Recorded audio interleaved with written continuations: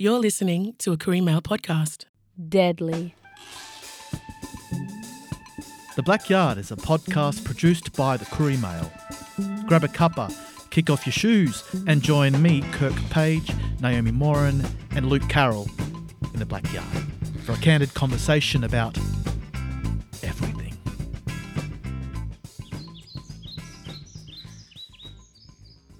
We acknowledge Bundjalung country and the Widjabul Waible land upon which our officers sit.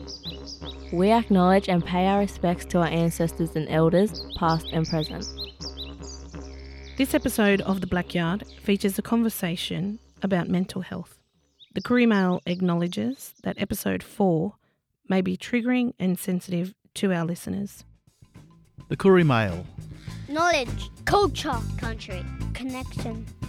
Jingy Walla, and welcome to episode 4 of the Black Yard podcast. My name is Kirk Page, and with me in the studio is Naomi Moran, and dialing in from Gadigal country is Luke Carroll. Nay and Luke, how are you both? Good morning. I'm well. We were just listening to a bit of Aretha on the intro in, and feeling good. How are you, Luke? Yeah, not bad. Yeah, like you said, dialing in from Gadigal country. We're still in lockdown, but trying to stay as positive as we can. But, episode 4, it's gone crazily fast. It's so good. Time flies when you're having fun, eh? Absolutely. Yeah, baby. Yeah, it's been fun. And I'm really thrilled today. Coming up on today's show, we're having a yarn with Joe Williams, who is a very passionate community advocate for mental health and suicide prevention. And this fellow's been recognised and acknowledged nationwide for his, professional sporting career, and also bringing the conversation about mental health to the table. Joe Williams, welcome to the Black Yard. How are we doing? Heard so much about this crew. It's good to join you. Virtually, on the phone, all that sort of stuff. Yeah, good things we hope, eh? Good ways. Yeah, it's really great to have you. So, Joe, as I was talking about before, you're a staunch advocate around mental health and creating lots of awareness, and you've done some really great things out there, bringing this subject to light. Recently, there was a beautiful book called Dear Son, a collection of stories from fathers to their sons. Dear Son, yeah, it was. It's going great guns. So how did you come about, how did that happen? Can you tell us a little bit about that letter and why you wanted to be involved? Well, I think, it was dreamed up by, I think, a conversation between fantastic Wiradjuri author Tara June Winch and a conversation with Thomas Mayer. And between them, they said it's I don't know the actual ins and outs of the conversation, but out of it come the importance of talking vulnerability to our sons. I guess we're all. I know I am for sure, so I can talk to it. Both as a son and as a father, being sort of, I guess, shackled by these conversations around vulnerability. One since I was a kid, not having the conversations, with my dad, and then me as a dad, shackled by the fact of sharing and showing vulnerability in front of our young ones. There's this false pretense that we need to be tough all the time. I guess, as I said, I'm victim of it in the early years of parenthood, and I guess it's taken me to the path of the struggles that I've had mentally and emotionally, but also then talking and advocating to and with other people. The importance of just being open, frank, and honest around things that we feel. I think when you break it down, obviously, and not to go too soon, but when we talk of suicide and mental health challenges in our community, particularly the Aboriginal community, it looks so complex. It looks from the outside a really, really tough and deep conversation, which it is, and I'm not trying to downplay it at all, but when we look at it and really break it down to really what it is on the surface, majority of the men that are hurting in our communities, we just don't share what we're feeling, and this book is just, I was in tears, one, writing it, but two, reading it, from all the beautiful vulnerability of all the fathers, from all different ages, young fathers, older fathers, and then fathers talking to their sons talking to their fathers. It's just a conversation I think that needs to be had. Yeah, it's a really beautiful book. We got it sent here at the Koori Mail, and I started to read through it, and it was really touching and very personal, and it got me thinking, what would I say to my dad? And like you said, males, especially in our community, we're not great at being vulnerable or letting people know how we're feeling, and that also crosses over into, how do we maintain our mental health, and how do we find a way to clear those things that are in our head and not feel ashamed or to feel weak. So, it's a really important thing to, bring to the table. So, yeah. With me personally, there's layers to it, how it came about, right? Is that I started off working in the mental health field and obviously then just advocating and speaking about the challenges around mental health. But the more I looked at it, the more I went deeper into it. And I've been lucky enough to keynote the World Indigenous Suicide Prevention Conference a few times. You look at First Nation people, you look at Native people around the world. We're not dying by what we see as these mental illness challenges. Like, broadly speaking, like a lot of the challenges in our community are from the impact of generational, transgenerational trauma that's been handed down unknowingly to us by the ones who have come before us, set out from the impact of colonisation. Like, we look at all of the challenges in our communities. All of the challenges in our communities are all introduced, and once I started to go deeper into that, I moved away from the mental health field as such and started looking at suicide prevention from a different perspective, looking at it from trauma. If we're not dying from mental illness, we're dying from trauma. So to heal the behaviours that are from trauma, we need to go back and have a look at what the trauma is and the construct of trauma, right? But it came about a conversation with my dad, and I said, Dad, there are some things that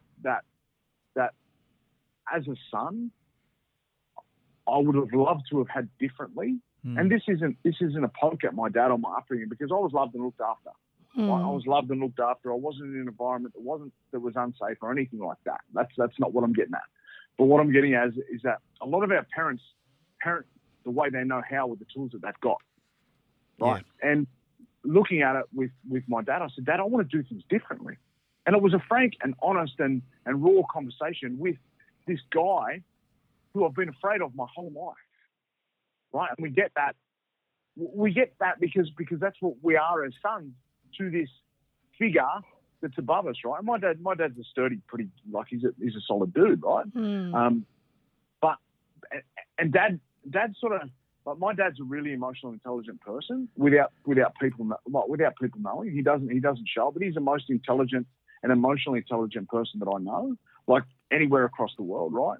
And at first, he was buckled by it a little bit, and there was an adverse reaction to it, and he was like, "Yeah, but Joe," and I said, "Dad, just let me finish for a minute, all right?" And I had to get up any sort of bravery that I had to have this conversation with Dad, because I know that defence is a first mechanism for many of our people, many of our loved ones. I said, Dad, you didn't have a dad, so I can't be critical of that. You had no one to look at. My dad lost his dad at 9-year-old. Wow. Right. So he's grown up in this era where you had to be tough. Like, he grew up seeing horrific stuff happen to his mothers and older aunties and all this sort of stuff in times where the government was, like a microscope on our communities. That's right. Looking at our communities, looking for any ill move to remove our kids. So Dad grew up in an era where he had to grow up super fast because he lost his dad at 9. So he wasn't fathered with a love and nurturing relationship. So how can I expect him to have and model that love and nurturing relationship when he didn't have it? He didn't know how to do it. And that then, in turn, played on to me with my older kids, right? My 16-year-old boy who I wrote the letter to, and myself and his mother went through a separation at an early age with my 2 older kids, and then I repartnered and went through a separation in the first 12 months of that relationship. So my fathering wasn't particularly great, and my modelling wasn't particularly great at that. So I've recently written an article that I haven't yet published. It's about me traumatizing the people I love the most, and that's my own kids, because of my behaviours by not knowing how to be a dad. And that's no one else's fault. But it's once I'm aware of that, I can then put into practice better behaviours to do it. And this is where the letter to my oldest boy comes in. And Joe, has writing this piece made you more aware of those things? And whilst you were writing it, what were some of the feelings that you were feeling whilst writing it and going through that process? Opening up and you're dealing with it, and maybe some of those emotions coming to the fore whilst writing. You look at it, and I've been lucky to write an autobiography from the front to the back, right? In a manic state where I wrote majority of the manuscript in a month. Okay, so like someone who when I write a lot. I wrote this A4 piece of paper, which has been broken down into smaller pages with the book. Like an A4 piece of paper is not many words. It took me about 4 hours to write. Where normally I'd write this in 15 minutes. But it took me so much time to write because, Chica, I had to stop and cry and compose myself and have a look at my thoughts because it smashed me. Yeah, it smashed me. And again, looking at the vulnerabilities of it without going too raw and too deep into this book, but it was an apologetic piece to my boy, but also a call to my boy to say, learn from my mistakes, man. And I think timing's fantastic, and I believe that everything gets controlled by a greater power than us, and that's our old people putting us on that path, our ancestors. It was probably 3 weeks before I was asked to write this piece, I ended up going to pick up Brody from Sydney to drive him back to Dubbo. So it's a 5-hour trip where we could have a conversation and talk about these things and talk about the vulnerabilities and talk about, some really deep things that like cut me and conversations where I say, mate, I invite you to call me out on any behaviour because it'll at least give me an opportunity to explain to you why. And also, it'll at least give me an opportunity to have a look deep within me at the behaviours that I do. Because I don't want to model poor behaviours to my boys, because a lot of our communities, we are the way we are because we've been modelled and conditioned ways that aren't particularly great for us.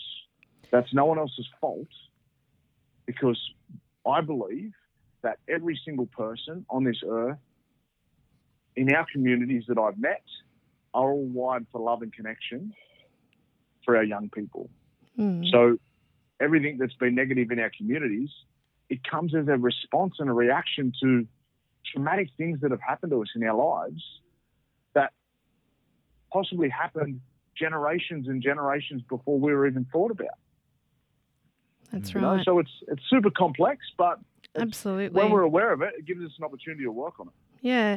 And I mean, Joe, you just mentioned it's super complex. There's absolutely a lot of layers to parenting, fathering and mothering, and a lot of things to consider, especially as Aboriginal and Torres Strait Islander people and our communities and our families, how we were raised, what we had, what we didn't had in terms of, that nurturing and support growing up. And I think that key word around being, vulnerable. And I think, myself as a parent to a son, one of my greatest fears is, that he won't show that vulnerable side growing up. And for me, it's taken a lot of time as a parent to reflect on things that have affected me growing up as an individual and in terms of, my own background, to make sure that I'm the best person for my son as he grows up in terms of a mother and his father too, and having those conversations around, we want to show that honesty towards our children growing up so that can support their emotional and mental state as they grow. So I think, everything that you've mentioned definitely resonates with myself as a parent, and I'm sure it does, with Kirk and Luke as parents and the listeners as well. And we're really excited about this book, and we're really excited about the work that you've been doing. And I mention this because I am excited about books at the moment. I mentioned to Kirk and the team the other day that we got our first package in the mail. Woohoo! We did. We got our first gift to the Blackyard team from the University of New South Wales, from New South Wales Books. And so it's just, fitting that we are talking about your book and the letter here, Joe. But I wanted to mention some of those books that were sent to us because I remember growing up not being a big reader, and as an adult, I really started to make a conscious effort to read because obviously there's knowledge in anything that we read or anyone that we listen to or spend time with. I'm not a fiction person. I love biographies and I love stories of history and individuals. So some of the books that we were sent through, and this is absolutely about giving a shout out to New South Books from the University of New South Wales in Sydney. One of the books sent through titled Everything You Need to Know About the Uluru Statement from the Heart. And this was written by Megan Davis and George Williams. And Megan Davis is a Cobble woman from southwest Queensland. She's the director of the Indigenous Law Centre at University of New South Wales Law and Pro Vice Chancellor at University of New South Wales. And for those who know Megan, she's also a leading constitutional lawyer on Indigenous constitutional recognition. And George Williams is a professor and Deputy Vice Chancellor at University of New South Wales and a publisher on constitutional law. I mean, look, however mob may feel about the Uluru Statement from the Heart and what that represents or what that's trying to say, this book has just been released and it supports that statement from 2017 calling for reform and a First Nations voice to Parliament. One of the other books that I'm really excited to read, like I said, I love reading biographies or stories about individuals in history, and especially in our history as Aboriginal and Torres Strait Islander people, was about a First Nations leader and Tasmanian war hero, Tonga Longata. Now, I don't know if I've pronounced that right, and I must say I've not heard of that name before. One of my favourite things to do is to research and read about some of our warriors of resistance of the past. And this account is told by an historian, Henry Reynolds, and Nicholas Clements, who is a history teacher and researcher and author, and apparently is like a 8th or 9th generation Tasmanian. Now, this story is about the frontier wars around the Oyster Bay Nation and the surrounds of southeast Tasmania, and tells the story of this particular hero and his resistance and survival around the 1820s and the 30s. So I'm really, really excited to read that and learn more about him. And we know with these stories there does come an insight into the traumas and just how much our people in history had to survive. So if you're interested in reading about another prominent warrior of our history, definitely check that one out. True Tracks has just been released, and that book is by Terry Jenke. And I know a lot of our listeners and us around the table here know of Terry and her work over 20 years in the law sector. She's a Miriam and a Wathawathi lawyer. Specifically, she focuses on Indigenous cultural and intellectual property law and commercial law.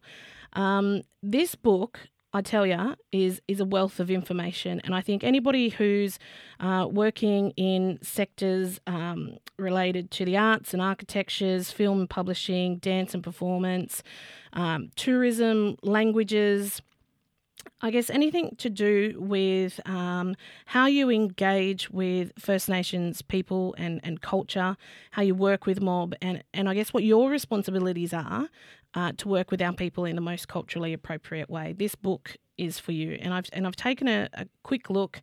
I've had a read of a few pages, and it's definitely just around guidelines. I mean, look, Terry she says a story about her journey through her career and how she got to where she is today, which is amazing and inspirational.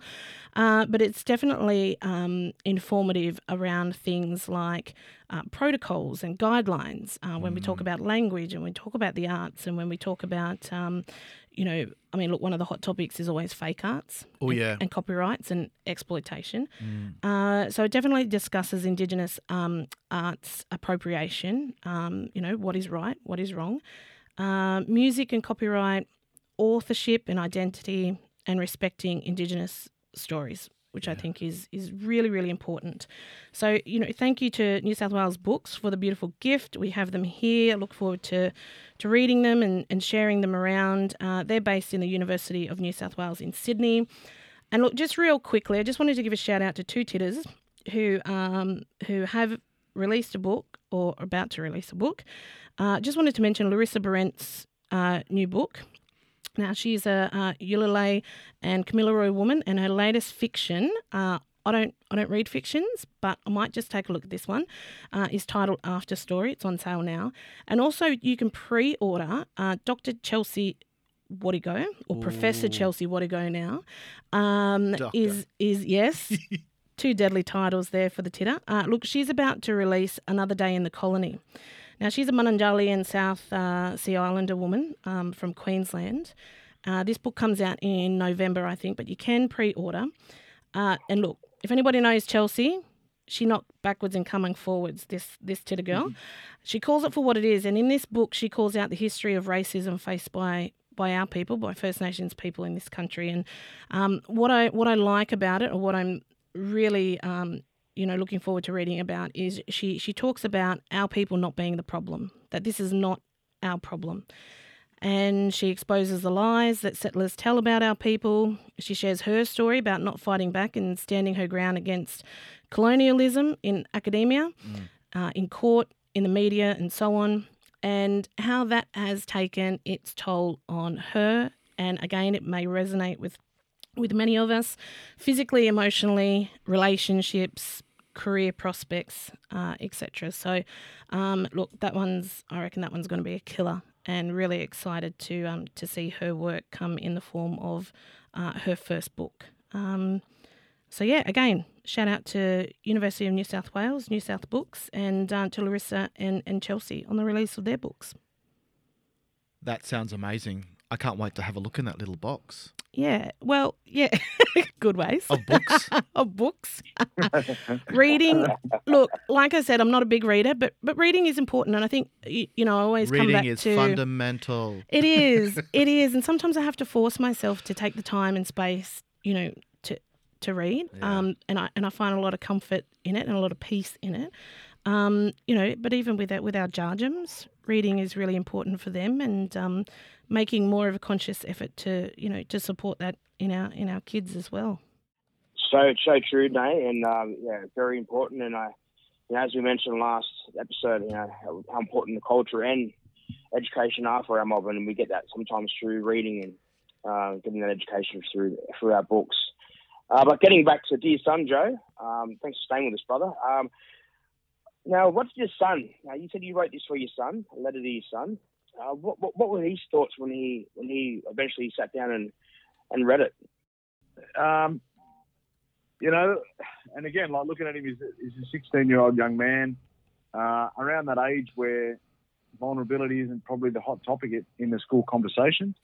But I wanted to send it to him before it went to print, before anyone looked at it. I sent it to him first. And I said, mate, you only got to say the word and it won't go to print. And I would have turned around to Thomas and said, no, I'm out. You know, because it's about him. It's about him. It's about vulnerability to him.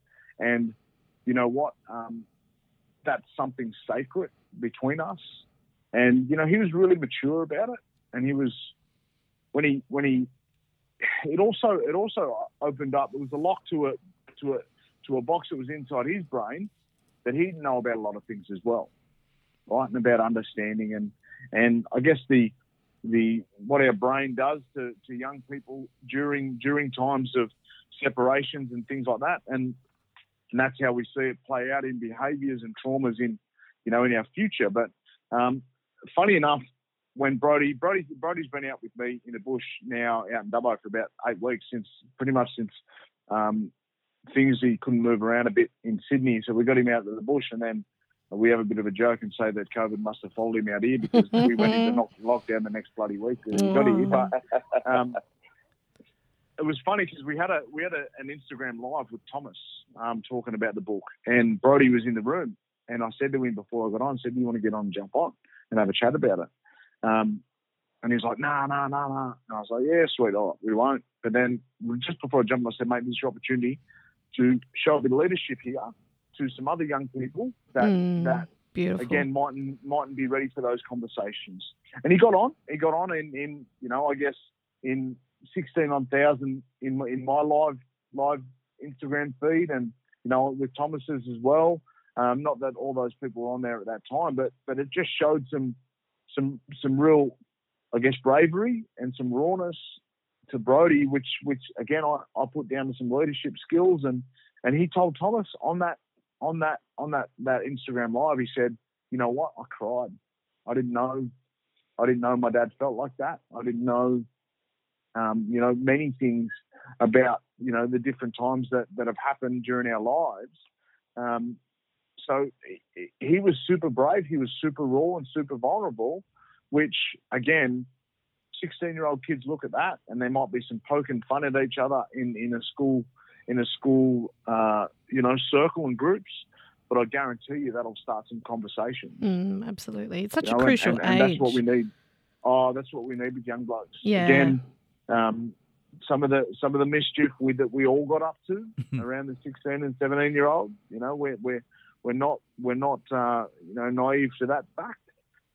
It can create some real conversations, which is, I'm super proud of him for it. Yeah, it's brilliant. And, just sitting here, hearing you talk about sharing that vulnerability with your son, it's quite moving. It is. And, we'll take a leaf out of that book and find a way to connect to those and not be afraid or ashamed to let someone know how you're feeling. Great yarning. We're just going to go to a short break. The Courier Mail newspaper is the voice of Indigenous Australia. 100% Aboriginal owned and operated. To subscribe, visit couriermail.com.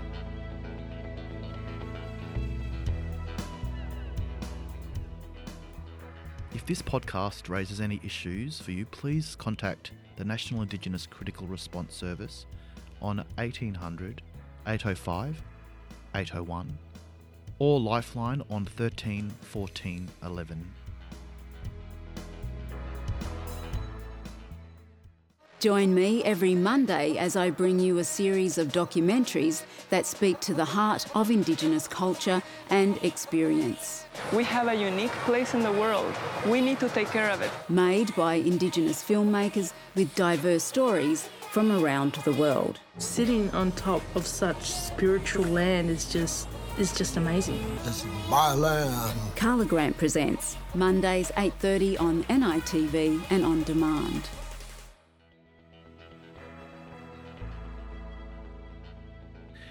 Welcome back to the Blackyard. With us today, we have a really awesome guest, Joe Williams.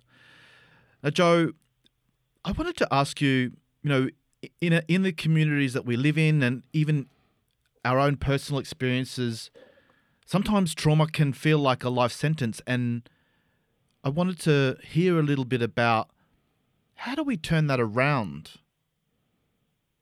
You know, it's funny. I was just having this conversation with someone recently. The recent World Indigenous Suicide Prevention Conference that I referred to earlier, actually the one this year was all online, and the keynote that I gave this year remotely, and it was in Canada, so I had to get up at bloody 3 o'clock in the morning to do it, was how childhood trauma and adversity impacts our behaviours as adults. Right. So we look at everything that every single behaviour that we have now has been conditioned into us in the very early years of our lives. Right. So everything we think, feel, I wouldn't say think, but everything we feel is conditioned into us, as genetically been put into us. It's obviously a lot deeper topic to go over with right now, but everything that we feel now has been conditioned into us from a very early years in our life. They talk about the first 1,000 days of our life when it's so crucial for brain development and so crucial for behavioural development in the first 1,000 days that in our life. So we're talking about in the embryo as well as the first 2 to 2.5 years of our life. And then I hear about Dr. Nairi Brown down on the South Coast, down the Wollongong. She talks about the first 2,000 days. So we're looking at even the importance, again, even further of early childhood development, brain development, and what it does to us as adults, right? But again, if all of this stuff is a product of our upbringing, then a lot of it can be hardwired into us, but it's not a life sentence, right? So once we become aware of these behaviours, and again, like Auntie Judy Atkinson, who does fantastic work around trauma in this field, particularly in Aboriginal communities, she said to me once, she said, every negative behaviour in our communities is a product of trauma. And I didn't quite understand it. But then once you go deeper into what trauma is and how it actually impacts us and affects us, you can see that every single negative relationship, conversation, everything, all the behaviours that we have are all an impact from our early childhood, from things that we've seen, heard, felt. So the greatest thing about that is that the brain, in what they call neuroplasticity, the brain more or less rewires itself with different behaviours, and is ongoing in the moment, right? So it's not even the fact of doing something and then it's going to impact us in the next generation or in 10 years' time. Like, our brain actually rewires through that neuroplasticity process in the actual current moment. So things like connecting to culture, right? So for many of us, the cultural practice, so for many of us had it taken away, right? But a lot of us have been lucky enough to re-find it, relearn it, redevelop it, and then relive it. Okay, so that process in learning those new practices, with those new practices comes connection to people, connection to country, connection to thousands of years of practice. It also brings connection to each other, right? And with the connection to each other, we're starting this process of, the power of connection is phenomenal, what it can do to people's healing and well-being, right? Not just physically, but emotionally and everything. Like, I'm sure you fellas know, when you're doing some type of cultural practice, no matter what it is, you feel good. Yeah, absolutely. Right? This is why our old people, for thousands of years, again, I talk about not having suicides in our communities for thousands of years, because in over 500 separate nations, 2,500 different dialects of language, there's no word that means suicide. So there's no word to describe it. It tells you it wasn't there. There's no story to describe it. We know how deep storytelling is and how there's a story for absolutely everything across our culture, across our nation. There's no story for it. It tells you it wasn't there. So we've gone from hundreds of thousands of years of living with each other with no suicides to, in a space of 33 odd years, have been the highest suicide rates in some community, in some age demographics across the world. Yeah. So what we did for thousands of years worked. What we're doing now is not working. And why it's so vital to go back to those ways, because all of those ways were about love, belonging, connection. Yeah, and I mean, right? Every single human being is wired for love, belonging, and connection. And we wanted to touch on, the advocacy and support around mental health for our people. And I think what you've just said obviously speaks to some key ways that we can support our people in our communities, and some strategies or some avenues that our people, can think about in terms of how they either support family members, support themselves, or, try and, combat what they're going through. And a lot of it does come back to who we are as blackfellas in our culture and our community, and whether, we are practicing it, or whether we're around people who are practicing it, I think is something really, really strong, something that I guess hits you and gets into the depths and soul of you. And I think at times when people have been struggling, when they have,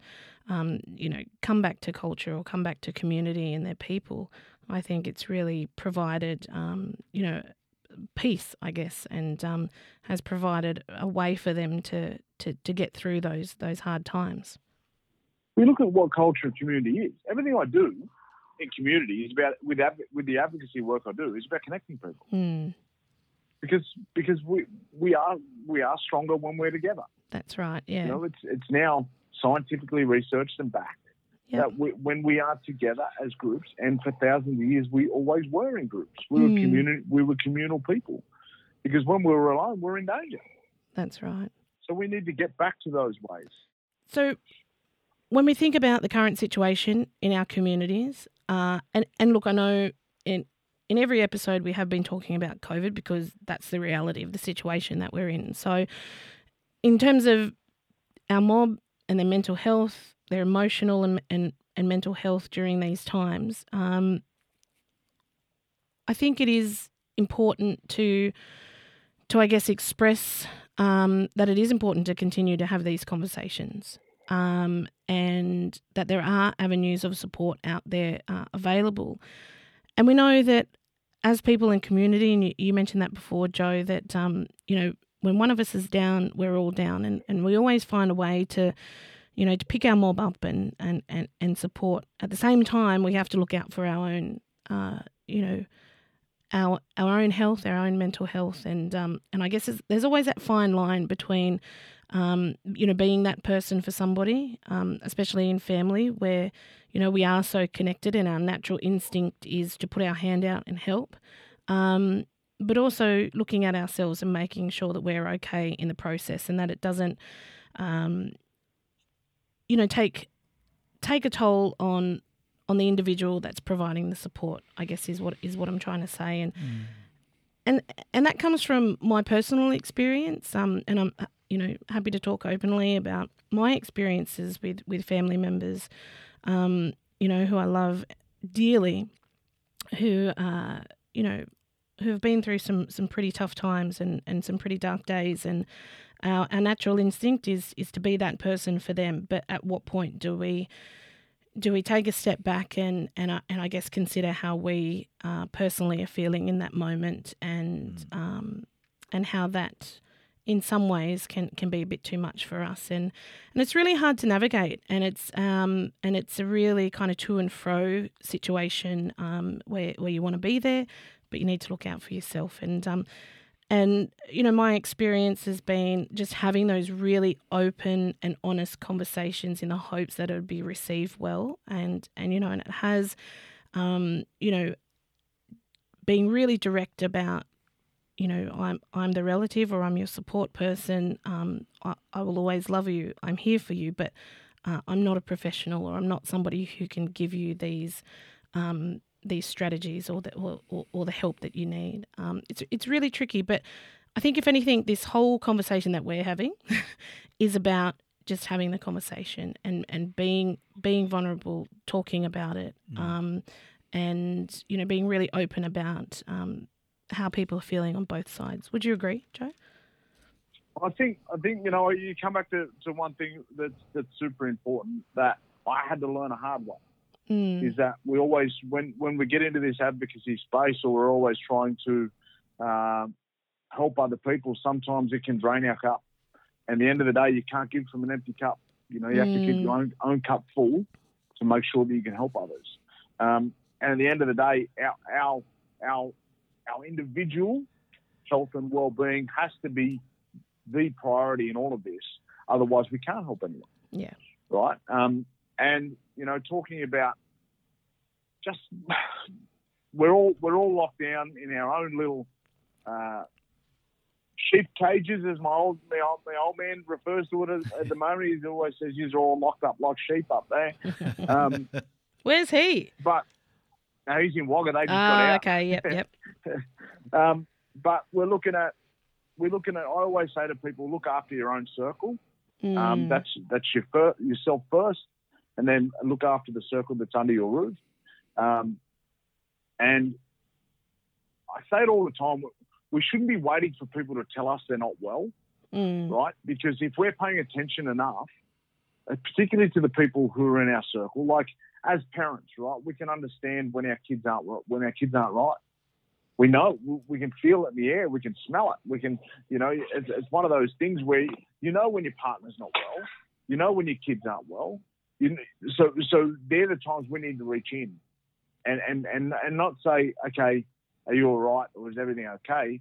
Let's start to say, what can I do to make it better? And once we take the onus off them trying to get out of the dark and start to put it in, you know, it's like handing over the pain type thing. Because if anyone's been through it and experienced it, that you know that you believe that your pain is a burden to everyone, right? So you don't want to burden other people with your pain. Like I've had conversations where they don't want to ring me. I haven't wanted to ring you, brother. I've wanted to ring you, and I know it's right to reach out to ring you, but I just can't do it. Like my head's telling me not to. So what I say in those times is all right, what can I do to make things better? Yeah. Right, and have a look at our lifestyle, have a look at what we're doing, you know, our exercise, what we're eating, you know. It always gets me, and I did it for so long, is that when people are depressed and not well, they drink, right? We're literally trying to fix depression with a depressant. It doesn't work. Right? What we need to do is start to create those natural endorphins, those natural highs, with things like exercise and connection, love and belonging. You know, get out and, you know, get with people, and when you exercise, and, you know, generate those laughs and generate those natural endorphins by exercising and doing things together. Yeah. Definitely. Good advice, Joe. 100%, brother. And I've been, I've felt that and hear that so clearly. I've been here in lockdown, 12 weeks now, and that's what I've done to get out of my sort of, spot of bother and depression or slight depression of being in lockdown, is to get out there and exercise. So look out. Watch me walk out of lockdown. Hey, look out. Hey, I seen you doing backflips and all. I seen you doing backflips and all on your Instagram.